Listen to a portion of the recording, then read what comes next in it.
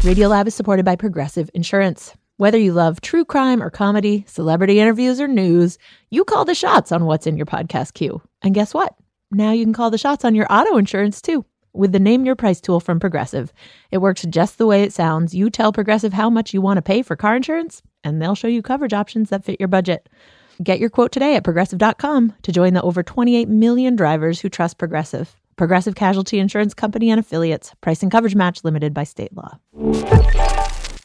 WNYC Studios is brought to you by ZBiotics. Seize the day after a night of drinks with ZBiotics pre-alcohol probiotic drink. ZBiotics was invented by PhD scientists to break down the byproduct of alcohol, which is most responsible for making you feel crummy the next day. Drink ZBiotics before your first drink, drink responsibly, and you'll wake up refreshed and ready to take on the day. Try it for yourself at zbiotics.com/WNYC and get 15% off your first order when you use WNYC at checkout. That's zbiotics.com/WNYC and use the code WNYC at checkout for 15% off. Listener supported. WNYC Studios. Oh, wait, you're listening? Okay. All right. Okay. All right. You're listening to Radiolab. Radio From WNYC. See? Yep. I'm Jad Abumrad. I'm Robert Krulwich. This is Radiolab. And today we have a little experiment in democracy, Diversity, and division. Yeah. Comes to us from our reporter-producer, Simon Adler. Okay. All right, Simon. Okay. What do you have to tell me? So, a couple months back, I took the train down to southern Brooklyn to a little neighborhood called Bay Ridge, best known for its portrayal in the movie Saturday Night Fever.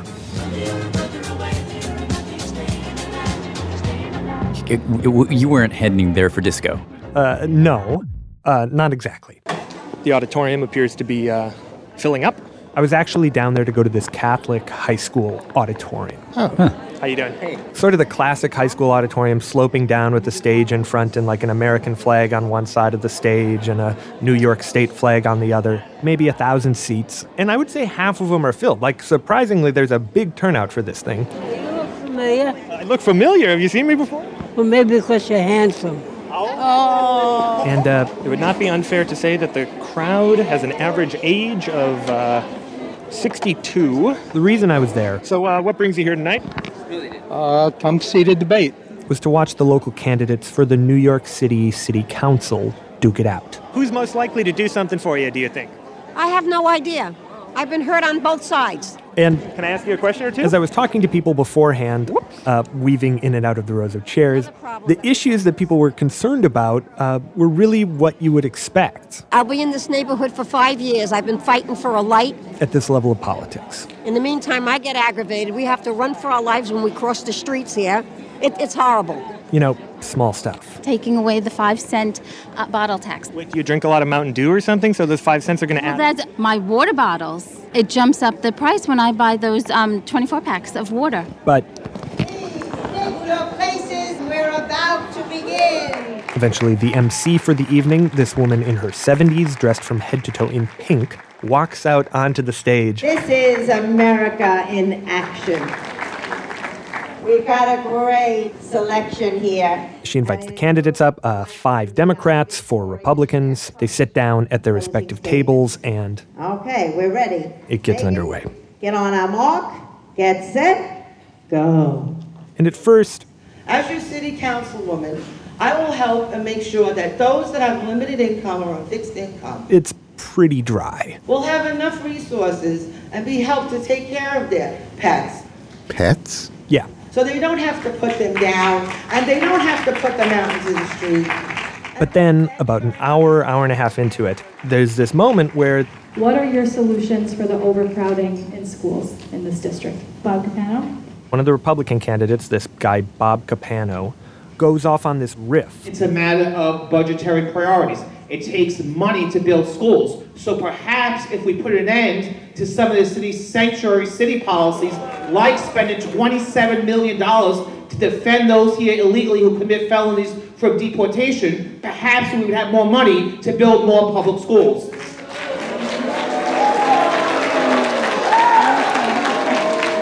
And then, just as it seemed like people were settling down, Moving on to the next question. Notice how no Republicans booed the Democrats, right? All right, let's have no comments, please. this man on the far right side of the auditorium stands up and then goes on to say, Our next question. "Get the Arab people and the frickin' Asians out of here. Moving right along. Why are you selling your houses? You're letting everybody take over." Okay, let's go. Everybody sort of sat up in their seats, and nobody was quite sure if this thing was going to escalate. Please sit down. And shortly after he said this, one of the candidates up on stage, this tall guy, like 6'3", salt and pepper beard, stood up from behind the table and actually walked out in front of it. And I want to say something, and please forgive me. And said, there is an elephant in the room, and it's called racism and discrimination in this community right here. You have an opportunity in September 12th to send a message to Trump and to the world that the people of the 43rd District are not afraid to send the first Arab American City Council to represent them.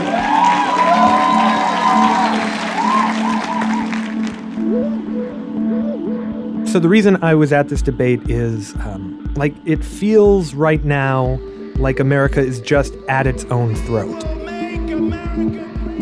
It's certainly as divided as I've ever seen it. And I just keep wondering, in this moment, can one person stand for all of us anymore? And here you've got this guy, the guy you just heard, Khader El-Yateem, a Palestinian American, trying to win an election in one of the most conservative and most divided neighborhoods in New York. And he's running on behalf of a group of people who currently are at the flashpoint of those divisions. Arab American Muslims. And just to make things a little more complicated, Khader El-Yateem is a Christian. The grace of our Lord Jesus Christ, the love of God, and the communion of the Holy Spirit. A Christian minister.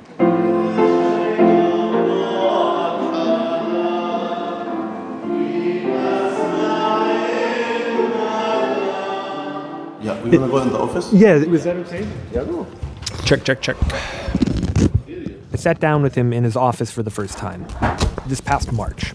I am an Arab American Palestinian Christian Lutheran pastor in Southwest Brooklyn running for office. Wait. Slow that down. Say that for me again. Right? Say that. Will you walk with just what? Can you say that once more? Sure. An Arab American Palestinian Lutheran pastor in Southwest Brooklyn who is running for city council because I want to bring a new, bold, fresh, inclusive, powerful voice to present our district in city council.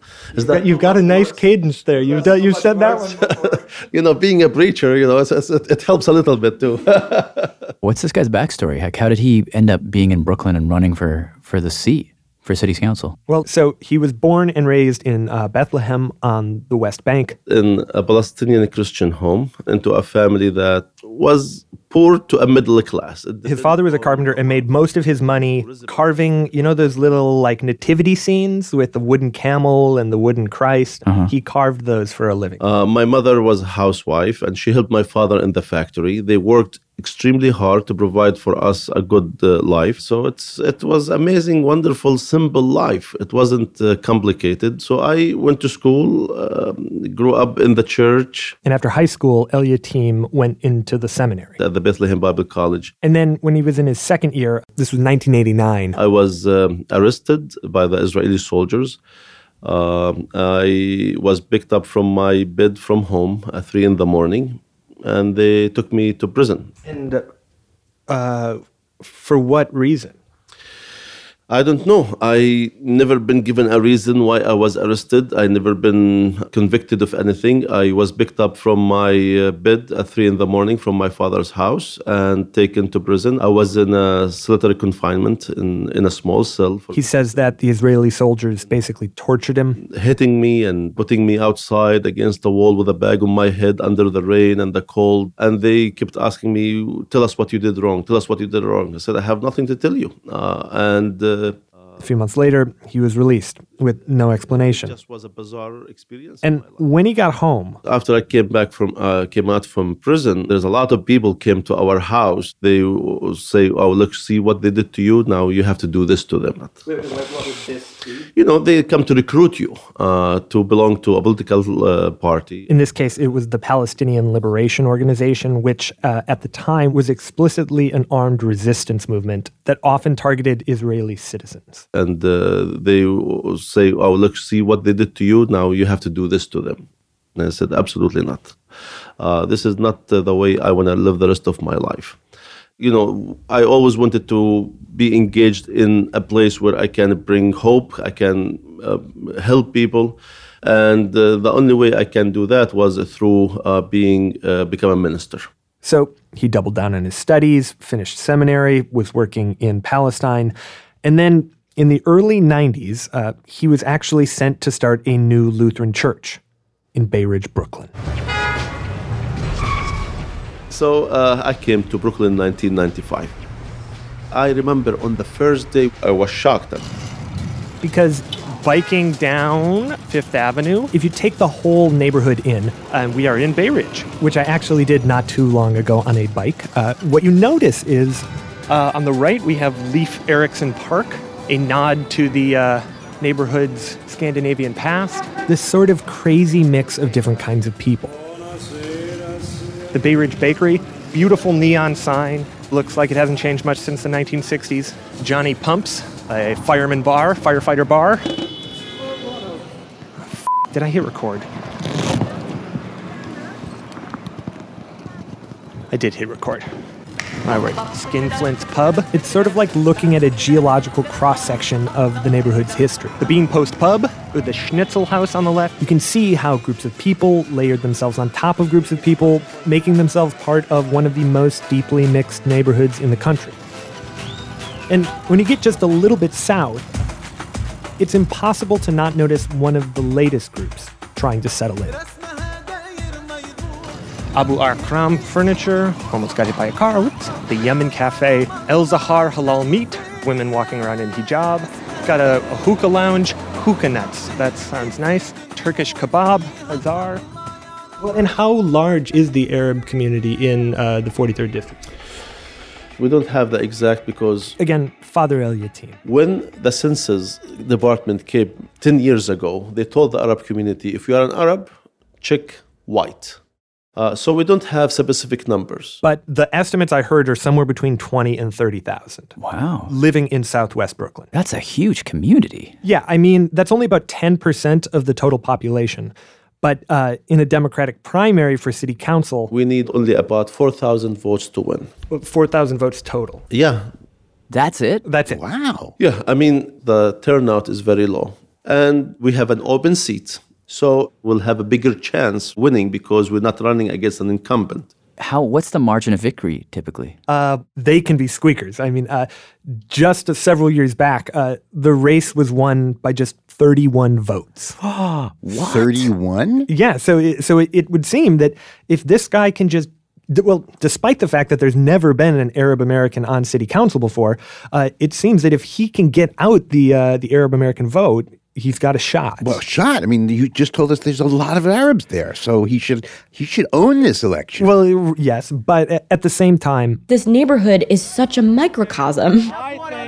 I think that Islam is an evil ideology. That's what I think. Of like everything that's going on. This is Kayla. Kayla Santos-Suoso. She's the former deputy director of the Arab American Association of New York. I am something else. I'm what you call an American. And she said if you look around the neighborhood, you'll see all these sort of national level issues playing out on the ground. It's like a shadow play or something. And I think it's an ideology that... Take the travel ban. I mean, you've got... one of the largest Muslim neighborhoods in the country, right?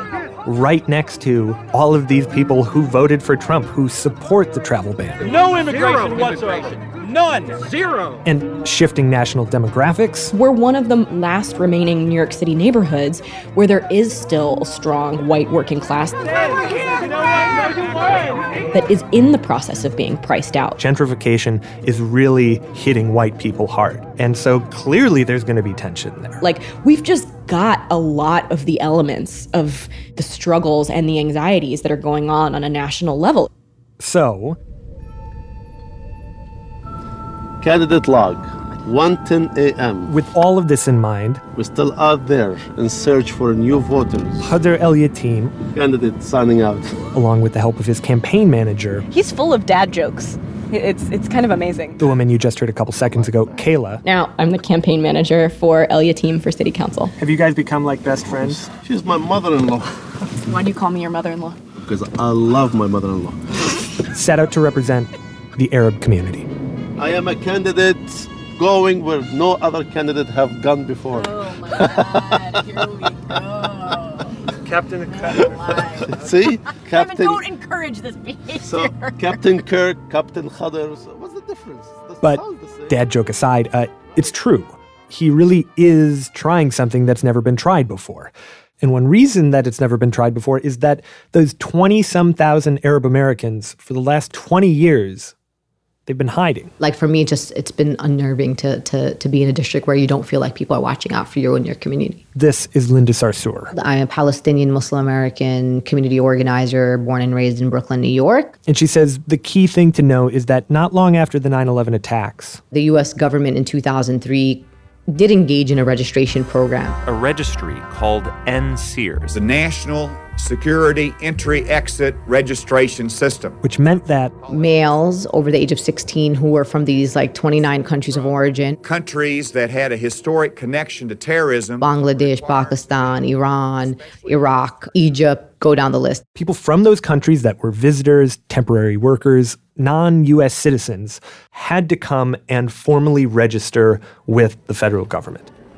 FBI told me, give me people, Muslim people. They're treating us like animals. That's it. Linda was there with some of these men providing translation services in this post office-like room. Where there are all these windows. The men would be called up one at a time, photographed, fingerprinted. Look at their passports, ask them general questions. And I noticed that at one point that there were some men that were being told to either leave or just go home and got some stamps in their passport with future appointments. Or they were telling them to go to the 10th floor. That's when my, I got punched in the stomach. I felt really nauseous. I was like, what's going on here? So when I went to ask the officer, she was told the 10th floor was the FBI headquarters. This wasn't just some information gathering operation. They were planning to deport people. And as this realization sunk in throughout the waiting room, I can't tell you the faces that these people had. They didn't know what their destiny was. And in fact, about 10% of those that did go register were put on deportation proceedings, and many of them were deported. No going home, no packing a bag. And I think that's where the divide starts. And so the Arab American population in New York and at Bay Ridge learned it was better to not show up, to not be counted. Yeah. And then, just a few years later, the Associated Press came out with their investigative reports. The Associated Press reports details how police used informants. The New York Police Department has operated an intelligence unit targeting Muslims. Turns out that after 9/11, the NYPD was putting large sections of the community under varying degrees of surveillance. This is Matt Apuzzo. I'm a reporter for the New York Times based in Washington. And he, along with his team at the AP, back in 2011, broke this story. We found out there was a unit called the Demographics Unit. Secret team of NYPD intelligence officers. These detectives, they were mapping the human terrain of New York. Snooping around neighborhoods, going into different shops. All the Muslim butcher shops, the cafes, the bookstores, bars, and nightclubs. Restaurants. Hookah bars. Marking down things like, they play Al Jazeera, and it's this far from a mosque. Used informants known as mosque crawlers. Our mosques were under surveillance. And so the Arab community in Bay Ridge, who had done nothing wrong, they were terrified. I mean, the police were even keeping track of their kids. Which parks do our kids were playing soccer? Couple things worth noting here. One, in the end, the operation never turned up any terrorists. And two, when those things happened, none of their local representatives, no state legislator, no local elected official stood up and said, this is wrong. Don't target my constituents. These people are from my district.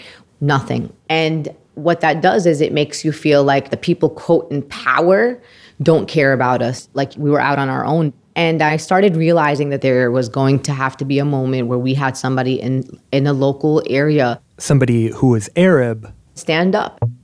and protect us. And this is where El Yatim steps in? No, not quite yet. So first, Linda started to raise these thoughts with imams and business leaders. With a whole bunch of leaders from different institutions. And they decided the first step was to run a candidate for the New York City Council. The idea was start small and start in a place where they have a strong base, Bay Ridge, which also happened to be Linda's neighborhood. And according to her, a lot of the unions and a lot of the people in politics were like, Linda, this is your seat. You have to run for the seat. So I saw it like unfold before my very eyes. But Donald J. Trump is calling for a total and complete shutdown of Muslims entering the United States.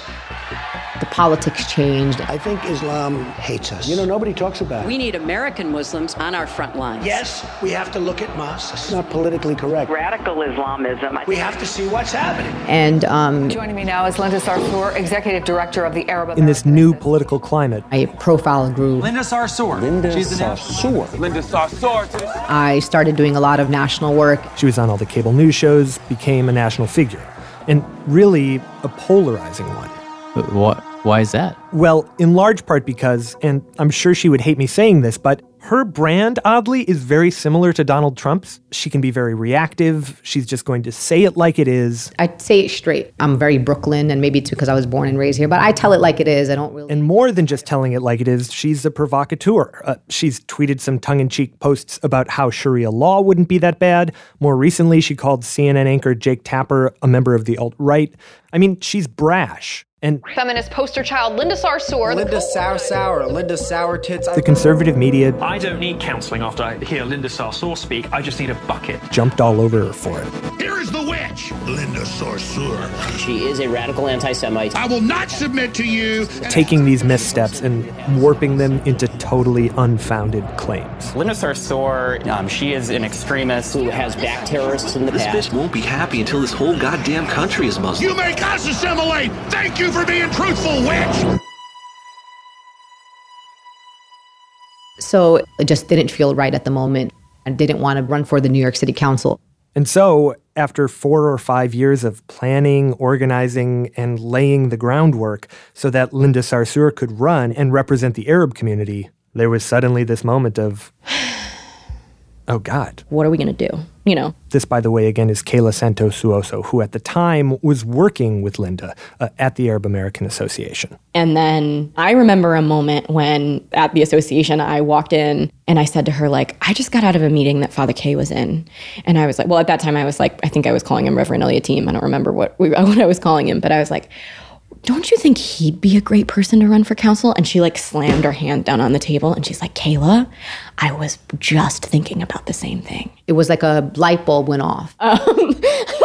So we both like started going through our heads of like, why? He meets us in the middle. He's got all these connections with people outside of the Arab community. He's a parent of public school students. He worked at an Orthodox Jewish hospital. He's clergy liaison to the NYPD. He's Lutheran. He's Arab, but he's Christian. He's not Muslim. And they started thinking, like, he's going to be able to get votes that no other Arab could. Like, oh my God, he's like the most intersectional, let me not use that jargony term. He's like the person with the most complex identity that might just be so complex that it'll work.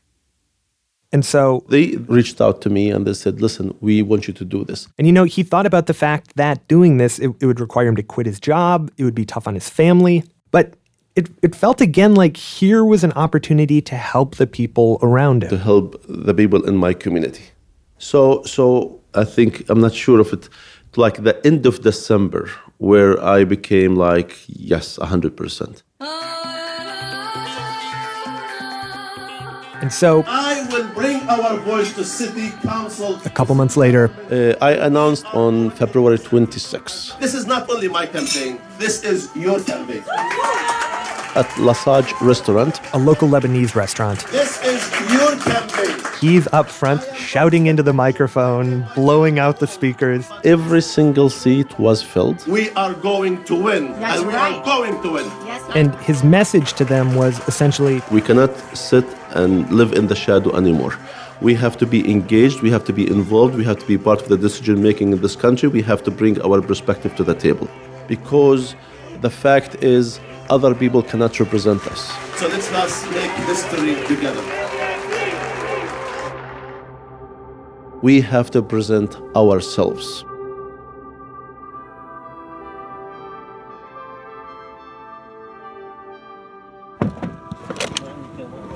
Boy, I'm really getting lucky with the parking spots. It's your relationship with God. I think so. And pretty much right off the bat, those words like us and ourselves, they presented a series of challenges for Father El-Yateem.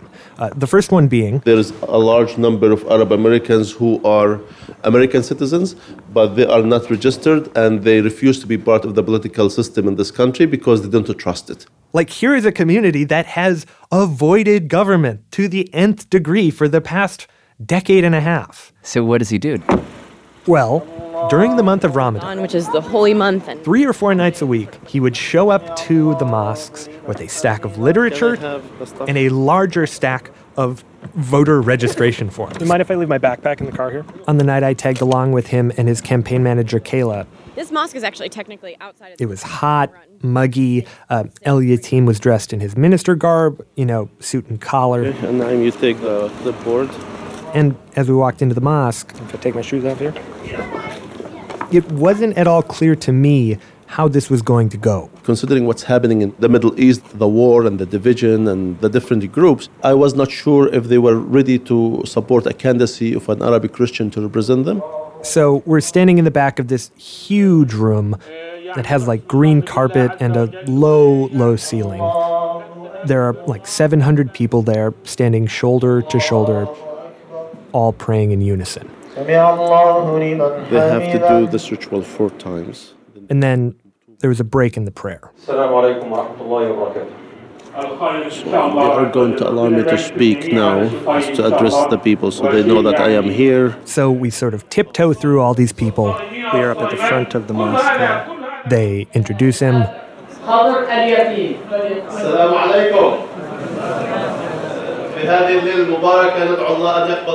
And he launched into this speech.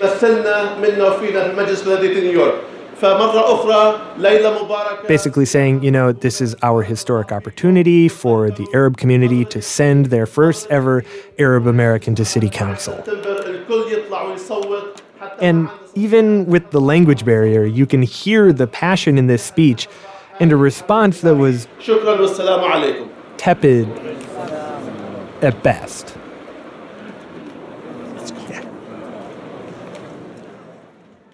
So, when he was done, we headed out to the front of the mosque, and as the service let out, this sea of 700 people come crashing out of the mosque. Good luck.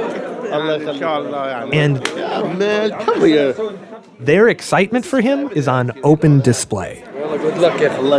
They're giving him hugs. They're saying, we're behind you. We love you. I believe in this guy. I think he is the best candidate in the field, and he will represent the community. Only you can represent the community. We are behind you 100%. See you. We want to stab, inshallah. Thank you. Good luck, man. Congratulations. Good luck, man. And that evening, 12:25 in the morning, we are at mosque number 2. We went to a second mosque. We're going to go out and vote for September 12th. Good luck, inshallah, khair. Do we need to go? And then a third. How you doing? Good to see you. Each time that same energetic response. People are just pouring out. He seems to know everyone. And most importantly, where did all of the pens go? I had 10 pens. People were signing his petition to get on the ballot. Okay. Address 39 Arden Avenue. Okay, so just sign here. And registering to vote. Register him, please. Register him. So you just registered to vote? Yes, this is my first time registering. Many of them for the first time. You're the best. Did you just register? Oh, not first time. First time? Yeah, only for him. You're just a voter? You know me. Oh, what's up, brother? 100%. Ultimately, everybody thinks we're insane when we say we're investing a fair amount of our resources in people who have never voted before. And people are kind of like, are you, what? Don't do that. It's a waste of money. Because for many of these people, the whole thing about registering and then later voting, it was a foreign language to them. No, go register. Sometimes when he'd ask people to register to vote, they'd respond, but why? We already gave you money. I said, I understand, but this is the process. Other people thought that just registering to vote was the same as voting for him. I said, no, you did not vote for me. The vote is September 12th. He said, but I signed the paper 2 weeks ago. Yeah. And on top of that, we did see signs of that mistrust of government. I have to register? Well, you don't have to. Do you want to get the first Arab American in city council? Yeah, sure, but I don't know, miss. I don't do this. It's okay. It's all right. It's the first time for a lot of people, so it's fine. I'm kind of hiding under the radar right now, you know? What kind of information I'm giving you. But still... This is crazy. I didn't think that we would get this much. After going from mosque to mosque through all of Ramadan, by 3 months before the election... We have registered close to 300 voters, so... Just at the mosques? Yeah. And do you think you can get those 4,000 votes from the Arab community alone? Or? We are, not counting on the Arab. We're counting about 1,000 votes from the Arab community. Wait, only 1,000 votes? Yeah, just 1,000. Didn't you just say there were tens of thousands of Arab Americans living there? Well, yeah, there are. So, but first of all, if I get this correct, about 250 Arab American votes were cast in the last council primary. 250. Even getting to that 1,000 number was going to be a heavy lift. And there's one more wrinkle here. So in Brooklyn, we have about 800 families that attend our church. The folks you might expect to be his most ardent supporters. Other Arab American Christians. We are main Orthodox church in Egypt. Like Sharif here. Sharif, Sherif. I'm a deacon in the church. You're going to vote for LUT? I don't know yet. They were really uninterested in supporting him. Will you be voting for Father Khader El-Yatim? No, don't know him.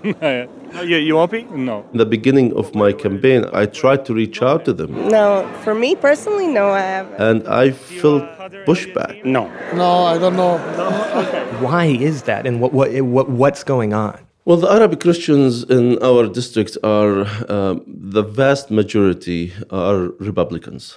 I will say 95% of them are Republicans. So that's number one. Number two, you have the situation in Egypt where Christians are being attacked. 44 now been killed after bombing Christian churches in Egypt. And churches are being burned. St. George's Church in Taunton ripped apart By these radical groups. ISIS claiming responsibility. Many of the dead are children. You see, there's tensions. Well, and so is there a level of distrust in the Christian Arab community of you because you are so close with the Muslim Arab community here? I mean, I will give you an example. I have a very close friend of mine. His name is Francois. And so people went out to him and saying, we cannot support him. And he said, why not? Why? He said, because he's very close with the Muslims and they will take advantage of him. But this is the dynamics. This is what's happening. So eventually they decided only going after the Arab vote. It wasn't the right numbers game. it's just not going to work. And so what that meant was... I need to get 3,000 votes from non-Arabs in the district to win this election. In other words, he was going to have to convince the majority white voters that he could represent them too, which wasn't going to be easy. All right, walking down 5th here. As I discovered when maybe a month before the election, I went on a stroll to try to take the pulse of some of the neighborhood's white residents. Have you lived here in Bay Ridge for a while? All my life. Has the neighborhood changed a lot? Yes, it's more foreigners than American. And it's scary. Listen, you're talking to a 78-year-old Irish woman. You have newcomers coming into our district. What do they know about it? Nothing. They do not know. And when I asked them about Father El-Yatim specifically... Do you know anything about him? No, I don't, and I don't care to. Honestly, I'd never heard of him. The one that's running... Father El-Yatim. Right. He's Egyptian. He's Palestinian. Okay, still Egyptian. That's how I feel. It just completely turns me off. And just to be clear here... You're a Democrat. Yes. Yeah. These are Democrats. If anybody asked me to vote for Donald Trump when he was running, I would turn around and say, hell no. But I feel this is our country. This is America. And I feel an American person should be in for office. Was that representative of what you heard? Was that like... On that street on that day, yes. But clearly, it's not like everyone down there has these opinions. And this by no means excuses their behavior or language, but I think it explains some of it, that they see rent prices going up and dozens of new Arab folks moving into the neighborhood every month. But these are not the gentrifying force, though. This is oddly enough, the Arab immigrants, and even more so the Chinese immigrants, they in some ways are. Let's talk about the issues that I hear, and every issue. Jumping back to the debate from the top of the piece, this is one of the Republican candidates, Liam McCabe. Overcrowded schools, whether it's infrastructure and transportation, it can be traced to one particular issue in South Brooklyn, and that is illegal home conversions. Absolutely my signature issue. Developers or landlords are taking these single-family homes, knocking out all the walls on the ground floor and the second floor, and then putting up these temporary walls, building these very tiny, cramped domiciles that they can then rent out to 10 or 15 families. Oh, wow. And what that does is, first of all, it's incredibly unsafe for the people living in the house, but also it's putting stress on the sewer system and streets. It causes classroom sizes to go up. Housing prices go up because there are just less actual single-family homes on the market. It's making the neighborhood more dense than it was ever meant to be. And so for a lot of these people who have lived in this neighborhood for a long time, I think it feels like their daily lives are being affected by these forces outside their control, and they are reacting emotionally to those things. So you're fighting for... I'm fighting for the district, fighting to make sure the quality of life. Just one example. A couple months before the election, Elia team was going around, knocking on doors. And what are your views on illegal immigration? We need to do immigration reform. We need to make sure the undocumented are protected in our sanctuary city. No, you don't have my vote. This is not a sanctuary city. If No. you're not interested to follow federal law, get the fuck out of my sight. All right, thank you. Get the fuck out of my sight. Thank you. You obey federal law. And several of the Republican candidates... I deeply believe that illegal immigration is a big root cause of this. are trying to harness those emotions. Well, those who come here illegally get a handout of public health benefits. That must stop it. One Republican candidate wrote about me, I am a radical leftist Palestinian cleric. Presumably they're using the word cleric, insinuating that you are not in fact Christian, but you are Muslim. Is that the insinuation there? Yeah, I mean, that is part of their plan. They're trying to use the fear of the people against my candidacy. Then the comments underneath that post, it is just terrifying. I'm gonna hang him. For example, one guy said, or this one, I cannot read it on radio, but I will show it to you. I'll read it. He's a fucking asshole and should be treated as such. I have lived in this community for the past 22 years and never in my life faced anything like this. And it is very interesting because the attacks not only coming from Republicans, but also coming from Democrats in the race. But the Democrats, they do it kind of under the table. El-Yateem claims that some of the Democrats are making the argument that, yes, he might be able to win a Democratic primary, but because he's Arab, he won't be able to win the general election. So don't waste your vote on him. And Justin Brannan, who's really the establishment Democratic frontrunner in the race. His flyers and his lit says, our neighborhood, our guy.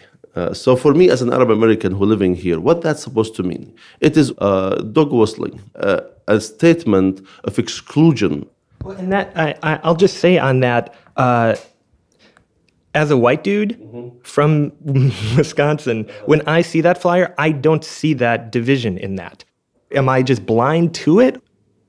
You have to understand the context of the neighborhood. And the context is everything wrong in the neighborhood is blamed on the Arab and the Chinese.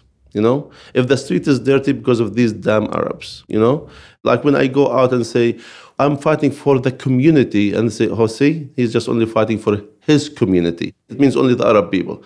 But if somebody else says the word community, it's okay. It means everybody. And I don't mean to push back, but it seems like it seems like you two are essentially doing the same thing to one another. Yeah, he's saying when you say the word community, it's only about the Arab community, and when he says our neighborhood, you're saying he's just talking about the white folks in Bay Ridge. Isn't it the same thing happening in both directions? Well, it could be, but we need to understand the background. We have a president who used so much rhetoric. He came up with the Muslim ban and building the wall and attacking minorities and people of color.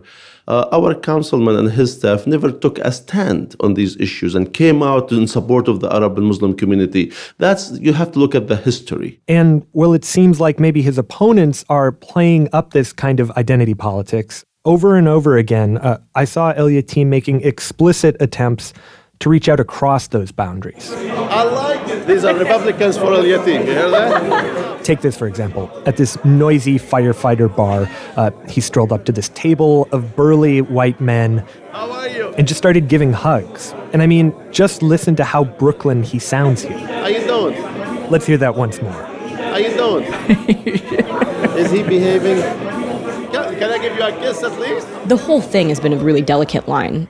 Kayla Santos-Suoso. Because we really wanted to be honest and not adjust too much, but while also like letting people know that this campaign wasn't just for the Arab community, it was for them as well. 59 to 59th Street. Okay. And so the campaign was also focusing on things that mattered to everyone. What's happening here? They're doing a complete renovation of the station. There's no R train at this station.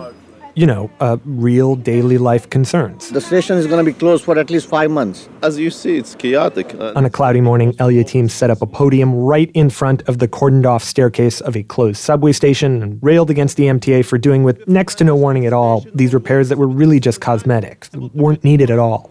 We think about our students, we think about our small business owners, the mobs and pop shops who will be affected and impacted from closing this station for no reason. I mean, what's more unifying here in New York than complaining about the subway?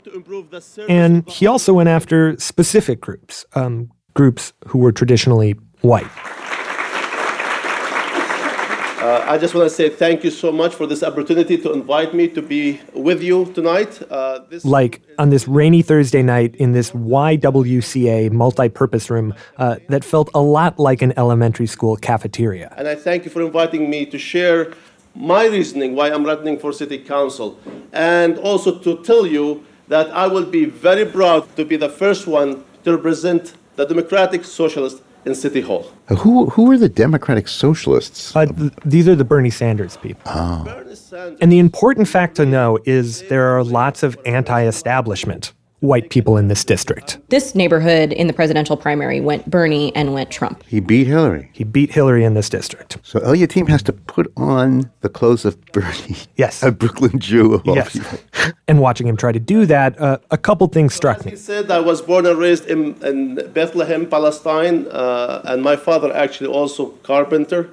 No relation. First, how he was intentionally bringing parts of himself to the fore while pushing other parts into the background. So I'm going to tell you that we have some commonalities together. And second, we are committed to justice. And I think that's why you are here tonight, right? Yeah. Otherwise, you are in the wrong room, no? How he highlighted specific policies that represented those parts of himself. Issues like economic justice, a free education in our universities. I have 2 daughters in college, and I know how much it cost me. I know that my wife and we have to get a second job to be able to pay for them to go to college. So did they decide to support him or no? Well, in fact, they did. He was endorsed by the Democratic Socialists of America, both the local and national chapters of the organization, which was a huge deal. Yes. 100%. And I was like, okay, we are in business. Now it's interesting, right? Because with that endorsement came some real support. I came to the campaign through the DSA. DSA seemed like a good conduit. I am a Democratic Socialist. Locally, they committed hundreds of volunteers. We had 150, 200 volunteers yesterday. The sort of manpower that allowed them to flood the neighborhood and knock on thousands of doors. My name's Michael. My name's Tasha. El-Yateem's care with Hadar El-Yateem. Hadar El-Yateem campaign. Trying to convince people to vote for him. When people understood his stances on the legislation, I think people were really excited about that. I'm feeling good. And more than just helping them knock on doors, because of the national endorsement, on many evenings of the week, they actually had folks from all over the United States phone banking for him, calling from places like Florida to Bay Ridge, Brooklyn, again pitching people to vote for Father El-Yateem. I am trying to show that my candidacy for city council, it is for everyone in this district. And this I find this so fascinating about you, that I see such a contradiction in everything you're saying there, that you're saying you want to represent the whole community, which I'm sure you do. But at the heart of it, like what's motivating that is wanting to give voice to this group of people that don't have a voice. Absolutely. I mean, that is 100%, and I cannot deny that. I mean, one of the most motivating factors in me running, because I wanted to make sure my community has a voice and has representation. But I'm running to represent everyone, you know? But here we go again, like it's just weird. Yeah, I mean, it is weird because, you know... Was that a question in your mind going into this? Like, how do I walk this incredibly tiny tightrope of telling the Arab community, I am you, and this is our moment, but simultaneously telling the majority of the neighborhood, like, but I'm still you too. Like, don't worry, I can be both. And, you know, people have to understand my identity. I mean, I went and knocked on thousands of doors. We talked to people, and my talking points at the door was always, I'm a father of 4, my wife is a school nurse, I love this community, and I didn't speak only about the Arab and Muslim community. I spoke about affordability and livability in the community. We spoke about transportation. We spoke about police accountability. We spoke about things that people in the community said, in this district said, yes, we are going to support you. We need somebody like you who can go on our behalf. So at the end of the day, my identity is who I am. I am running as who I am, and I will not allow anybody to take that away from me.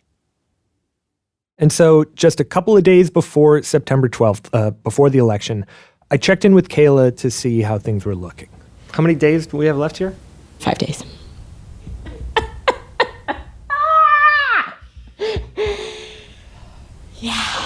And apparently, she told me, as El-Yateem and his canvassers had been going around to all of these doors knocking, they had been taking notes on people.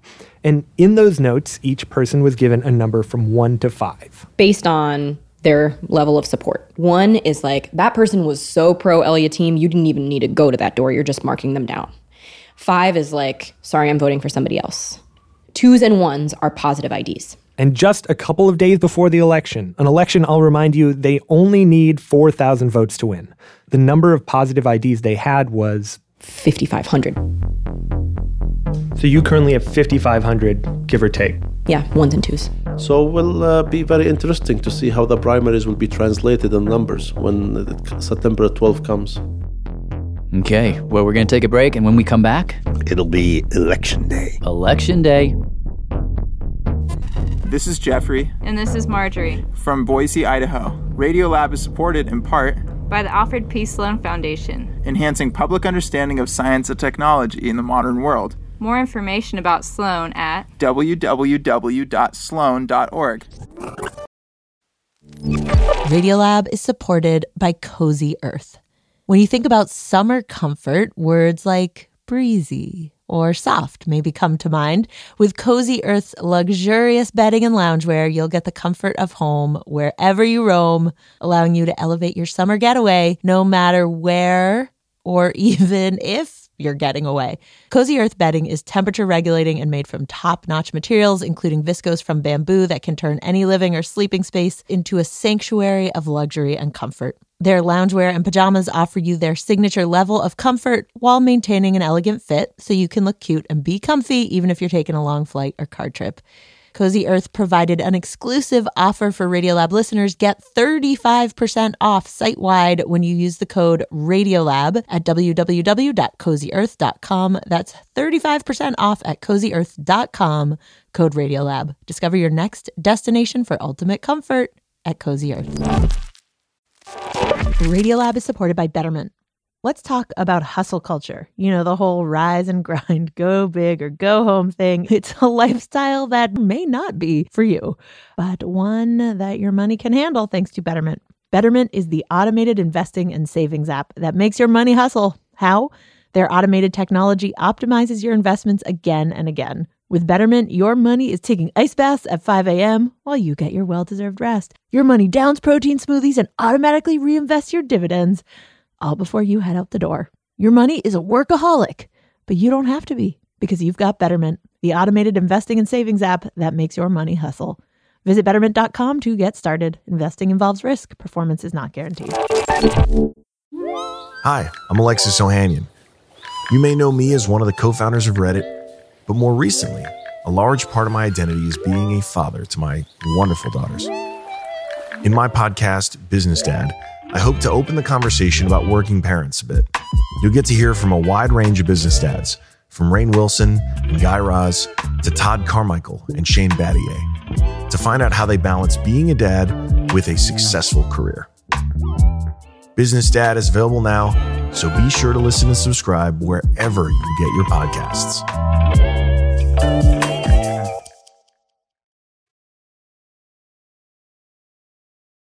Jad. Robert. Radio Lab. And we're going to go back to Simon. Adler. Should we do election day? Yeah. Yeah, let's have an election. Okay. What happens? So the election, this is September 12th. All right, so it is 6 in the morning. 2017. The sun is yet to rise. We are outside the Elia team Get Out the Vote headquarters. Here we go. Where's the lift that we're using for this? I got no map. And so I show up at 6 in the morning and everything is already abuzz. Party over there. It's crazy. There were dozens of volunteers, staff workers. You're all so amazing. Thank you for coming this morning. Hovering around these plastic folding tables that were set up everywhere. Don't leave without 1 or 2 signs. So what we're going to do is we're going to give you a giant stack of literature. Make sense? All right, sweet. And shortly after I got there, Kayla We have to cheer. Canada's approaching. and Father Eliakim both arrived. You guys ready? We are. Hey! We're matching. That's pretty awesome. Yeah, I got the memo. Yeah, right? They were in matching Democrat blue. Kayla in blue jeans and a blazer. Father Eliakim in an Oxford with the white collar. I can't believe we are saying today's election day. Wow. We used to say September 12th, September 12th. And as quickly as he arrived, No opposition in sight, and enjoy yourselves. he was sent out to start the day. Yeah, 86th. Beautiful day in the neighborhood. And so It's a beautiful day in the neighborhood. we hopped in his car, and that was sort of the beginning of the day. And really, his job was just to shake as many hands of as many people as he could in as many different disparate parts of the district as possible. Are you voting today? You speak Arabic or English? What should be the basis of whether or not you win a race is ID and pull. ID as many positive IDs as you can, pull out as many of those people on election day. Pull out meaning pull them to the polls. Exactly.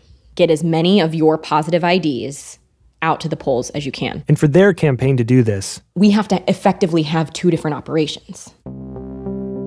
first and foremost, السلام عليكم. السلام عليكم. ممكن أكلم أسماء. Do you speak Arabic? There's got to be an Arab community operation. Did you vote? So we have likely Arabic speakers. their assumption was that an Arab voter is going to need their hand held much more tightly to get them to the polls. Like a lot of these people have never been to the polls before. And so Okay, can you just give her a message then? they had like 6 people on their phones just going down these lists, I'm going to speak to Rana. I'm a volunteer with Reverend. calling people saying, have you come out and voted today? Bring all the family. Thank you so much. Simultaneously, that same person who's been called I'm basically the person that actually makes sure that you go vote. is being flanked by a group of canvassers All right, this is a Mohammed. marching up to their apartment and banging on their door saying, 1C, 2E, 3D, 4A, and 4D. come out and vote. We're going to pull you out. I think we're coming to you guys. Hello, marhaba. You know what time? We're going to say, like, what time are you going to the polls? Up to what time? 9 or? Yeah, 9. اليوم الانتخابات. We need you to go vote. Father K needs you to go vote. They had this very long script they would go through, and I don't remember all of the Arabic, but they would often say, so are you going to the polls today? And the response would be, inshallah. like God willing. And they weren't supposed to accept that. They'd have to say, no. Inshallah tomorrow, today, not God willing, you willing. And then they would have to get them to say either like, I promise on my head or I promise on my heart. And if they got either of those, then they felt like they had imposed social pressures that would work on the Arab community. And then on top of all this, we have to do the standard operation of get out the vote with the triple prime voters, which is like the voters that reliably vote in primaries. In this community, largely white, largely over the age of 50. All right, St. Nicholas Old Folks Home. The stink is back again! I am back again! Going into nursing homes, sending out even more canvassers, and even Woo! Team Al Yatim! the occasional shout out the passenger window of your car. And early on in the day, back at the campaign headquarters, Okay, they're going to 77. Yeah. No, I need somebody who's free.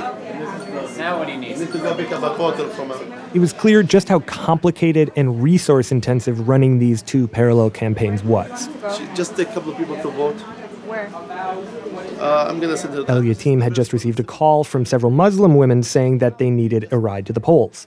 His wife, Grace, was going to go pick them up, but she needed someone to go with her. Let me let Andy know. I'm going to go with them to get the voters. So this organizer, Widad, said she would do it. But No, you can't. Sorry, you can't leave the table. You gotta do intake. Yeah, I'll deal with it. one of the campaign directors, Andy, said, no, you've got to stay here. What's up? I need somebody to go with the Grace. I'll take this one. I'll take care of this. To pick up a voter? Yes. Muhammad. Can it be Muhammad? Like, just send Muhammad. He doesn't speak Arabic, and I think they Okay. But turns out Muhammad doesn't speak Arabic. You need somebody who speaks Arabic? Which no, not necessarily. Eventually turned out to not actually be a problem. So why doesn't Muhammad Let's just go? do it, please. Let's just do it. I know. So why doesn't Muhammad go? go? This is taking too much to the South African Muhammad? thing. Yes, he can. Okay, Muhammad, go with... Come here. So go. But then Widad pointed out that if these are women, it would be more appropriate for all those going to pick them up to be women. I'm letting you know, cultural stuff. It's not saying what it is. Muhammad can be here. Muhammad can take my place for a little bit. What do you want to do? I'll take your post. And so finally, Crazy day, hectic. they said, Widad, just go. Yeah, exactly. And this was all for just 2 votes. But I will say, despite all that, midway through the day, it did appear like this 2-pronged approach was working. This is his first time voting. I voted. You did? Yep. Good. Yeah, I did, yeah. You did? That was 50 doors? That's 50 doors, yeah. 71 people. The canvassers were getting good feedback, and on the street, both first-time voter. We registered him. Arab folks and hello. I voted for you. You did. Fantastic. white folks were coming up to him and saying, like, That's what I'm talking about. hey, we voted for you. خضر اليتيم خضر اليتيم قليلة. This is Rabia, a canvasser who's been with the campaign from the beginning. You don't understand what this means for the Arab American community. If you only know what it means for us. So. It's pretty personal. Have you voted today? Great. I'm gonna get all emotional. You're getting emotional? I don't want to be emotional. My husband is banned in Malaysia because he's from Yemen. Okay, I can't do this because I'm... Thank you. Hope you voted. Thank you. So yeah, it is very personal.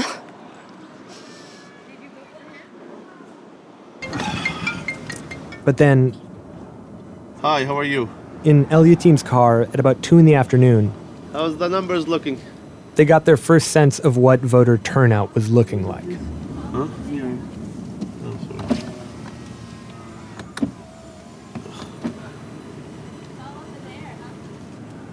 Yeah.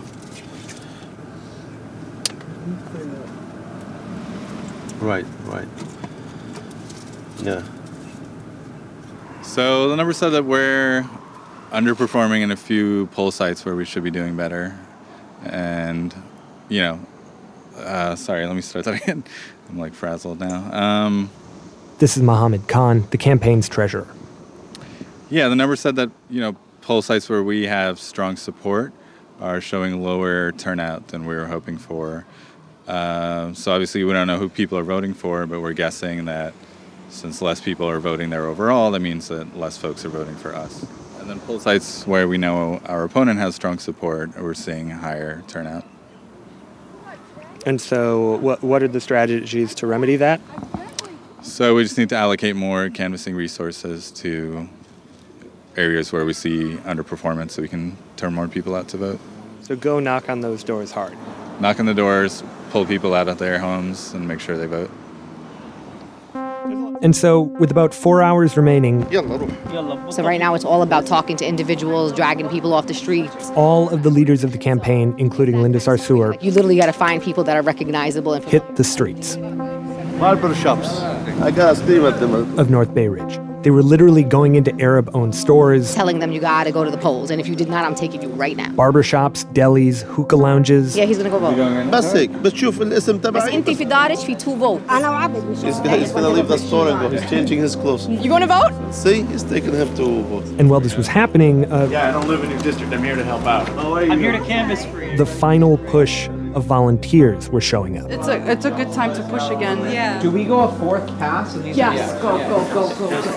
All right, people, let's go. Come on. And when they got the updated turnout numbers, We have 2 of our poll sites that have been hit at 115% of turnout already. it seemed to be working. So we just got to keep that up. What's the emotion at the moment? Yeah, I don't know. I mean, it's a close race. At least it feels like it. Based on the turnout numbers that we're seeing and the way that turnout's happening, there's basically 2 strongholds that are currently developing: North Bay Ridge, South Bay Ridge. So South Bay Ridge, which is largely white, seems to be turning out hard for the establishment candidate, Justin Brannan. And North Bay Ridge is where the majority of the Arab Americans live. And in that moment, the campaign makes a decision. So at this point, we're zeroing in all of our efforts on just, everything north of 75th Street.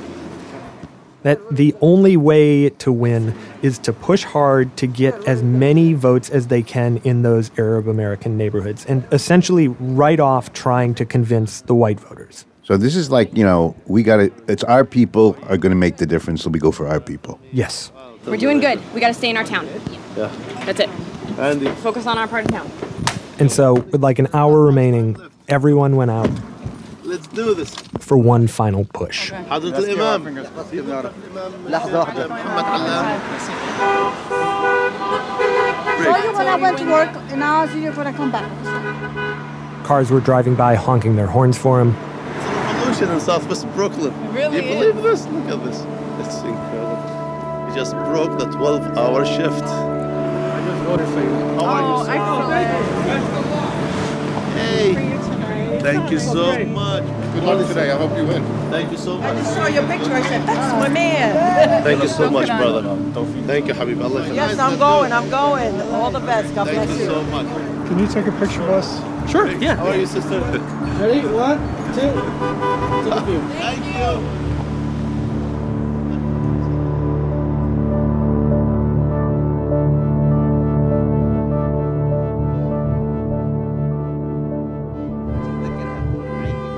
By my watch, it is 9 o'clock.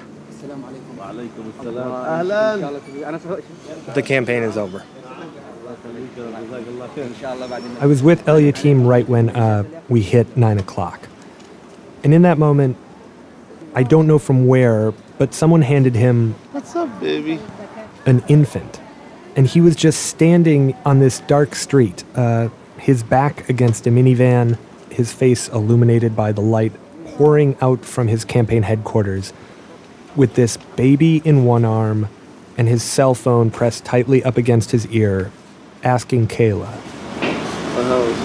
How the numbers look.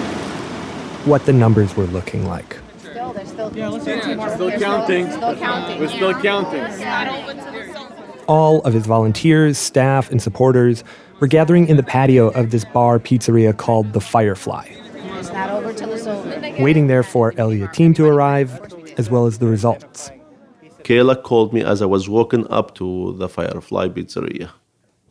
Because at that time, the numbers from South Brooklyn came in. She said, I've added these results with what we already know. And she said, we lost.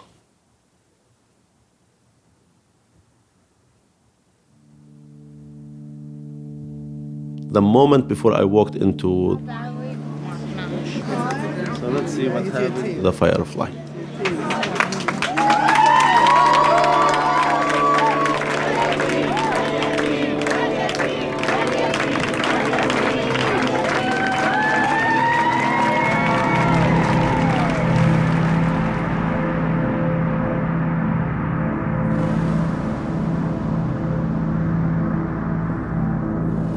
After word got around that they had, in fact, lost, Turn around. Linda Sarsour So, stood up on this picnic table and addressed everyone.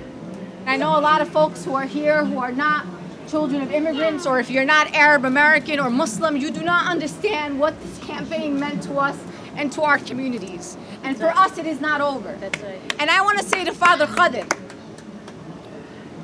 Father Khadr did not have to do this.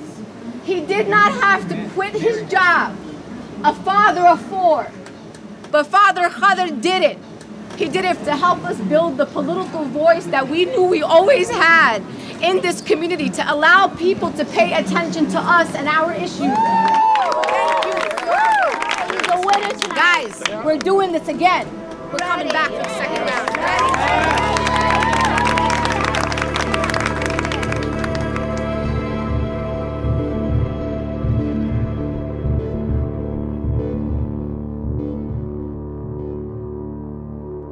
Wait, so he lost. Do they know why? Yeah, so he ended up losing by just under 700 votes, which is about 7% of the total votes cast. Do we know what accounted for the difference? Yeah, we can't know for sure why, because the voter records don't come out until December. But there are a couple things that we do know. One was that there were no Arabic translators at the polls. Really? Yeah. Let me see how far I can get. I'm just following. We actually had reporter Sarah Kari go down into one of the polling locations to see exactly what was going on. Hi, can I just ask what languages you guys are translating? Cantonese and Mandarin. How about you? Cantonese. Spanish to English to Spanish. Oh, okay. Is there somebody, an Arabic translator? Fortunately, Arabic is not a approved language to have an interpreter in Brooklyn. Oh, it's a state okay. law. Actually, in New York, I believe it's a state law. Turns out what languages are provided in any borough of New York City are decided upon based on census data. And because there is no census data for the Arab community... That makes me so angry. Yeah, that's why. Did they say you can't come here, or do they just go neutral? Well, the problem was the interpreters that the campaign was attempting to provide for these folks, at several of the polling locations, they were actually turned away from the polls. They were told by New York State officials, by the election people? By the folks working the polls. Really? Which it turns out is illegal. They were illegally turned away? They were illegally turned away. But despite all that, they did in fact get out more Arab American voters than have ever turned out for a race like this, like by a factor of 4. 4. Yeah. That's interesting. Where they ended up coming up short, it would seem, is with the white voters. And nobody has a perfect explanation for this, but I did talk to some political movers and shakers down in the area, and they offered up sort of 3 different explanations. One is that the message that he was delivering to the white folks just failed to connect. The second one is that having these 2 campaigns at the same time, one for the Arabs, one for the white folks, that just damned him from the beginning. Just like in terms of resources or in terms of messaging?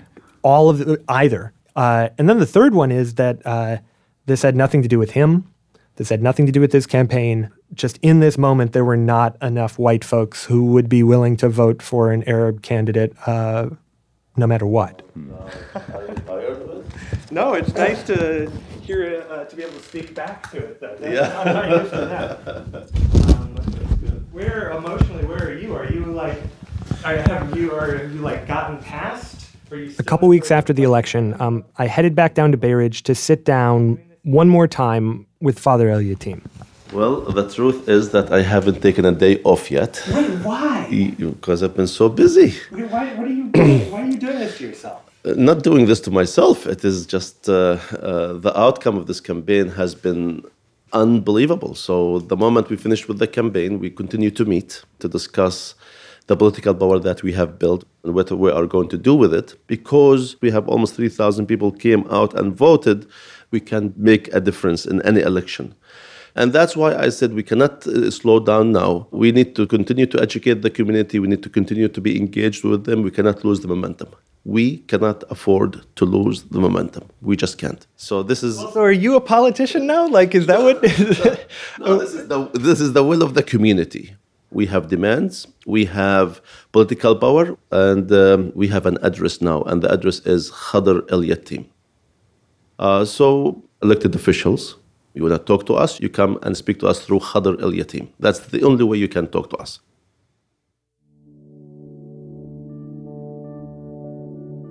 Wow. Yeah, I feel like what struck me in that conversation was like he spent his entire campaign trying to speak to all sorts of different groups. He was saying, I can represent you all. I am yours, everyone. But in that final conversation, what I heard from him in that was him becoming more and more a voice of just one group, one community, his community.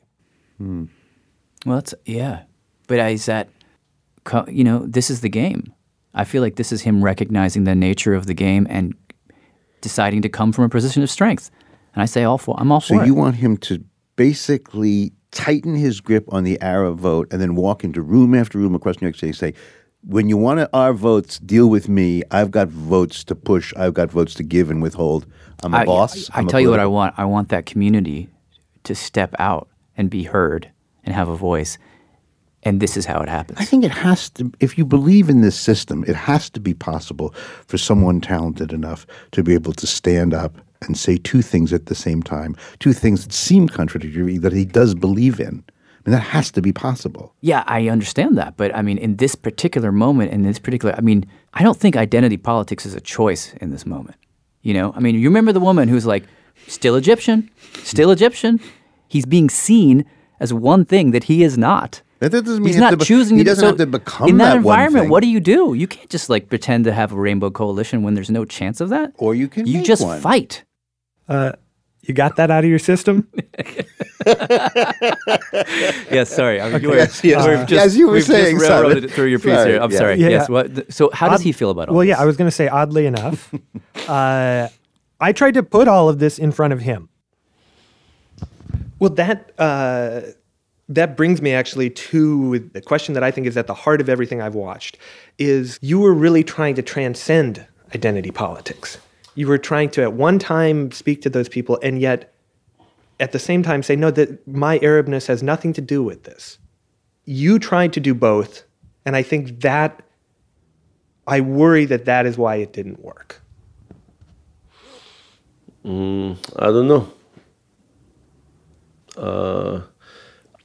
I have to think about what you just said, but you know, I went out there as myself, as an Arab American Lutheran pastor, but I had to take stands on issues that really mattered to me and to the things that I am passionate about. But does that mean you're sort of a better person than you are a politician? I like to see myself like that, definitely. I mean, I did what I thought, what my team thought was the right thing to do. And would you run again? Sure. Yes.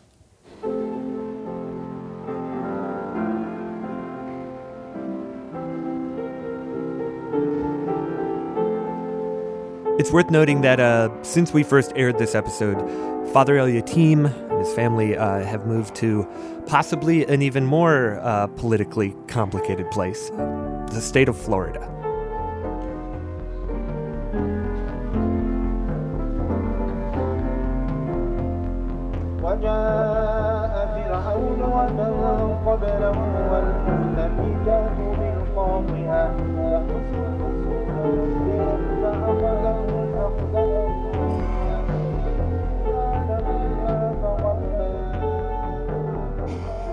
Our story was reported and produced by Simon Adler, with production help from Bethel Habte and Annie McEwen.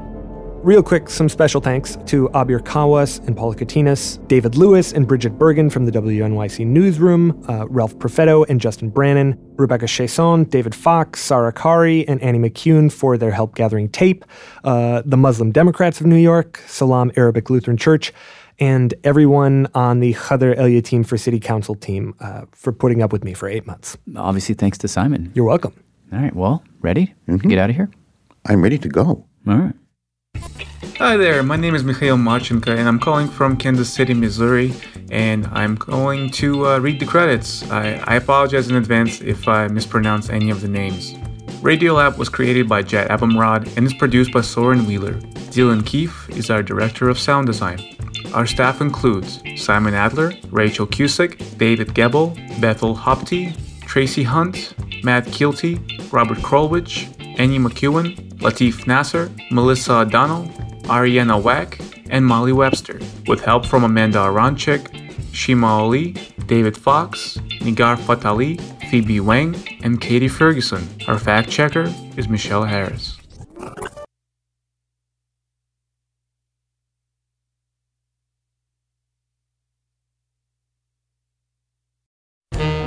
There's a lot going on right now. Mounting economic inequality, threats to democracy, environmental disaster, the sour stench of chaos in the air.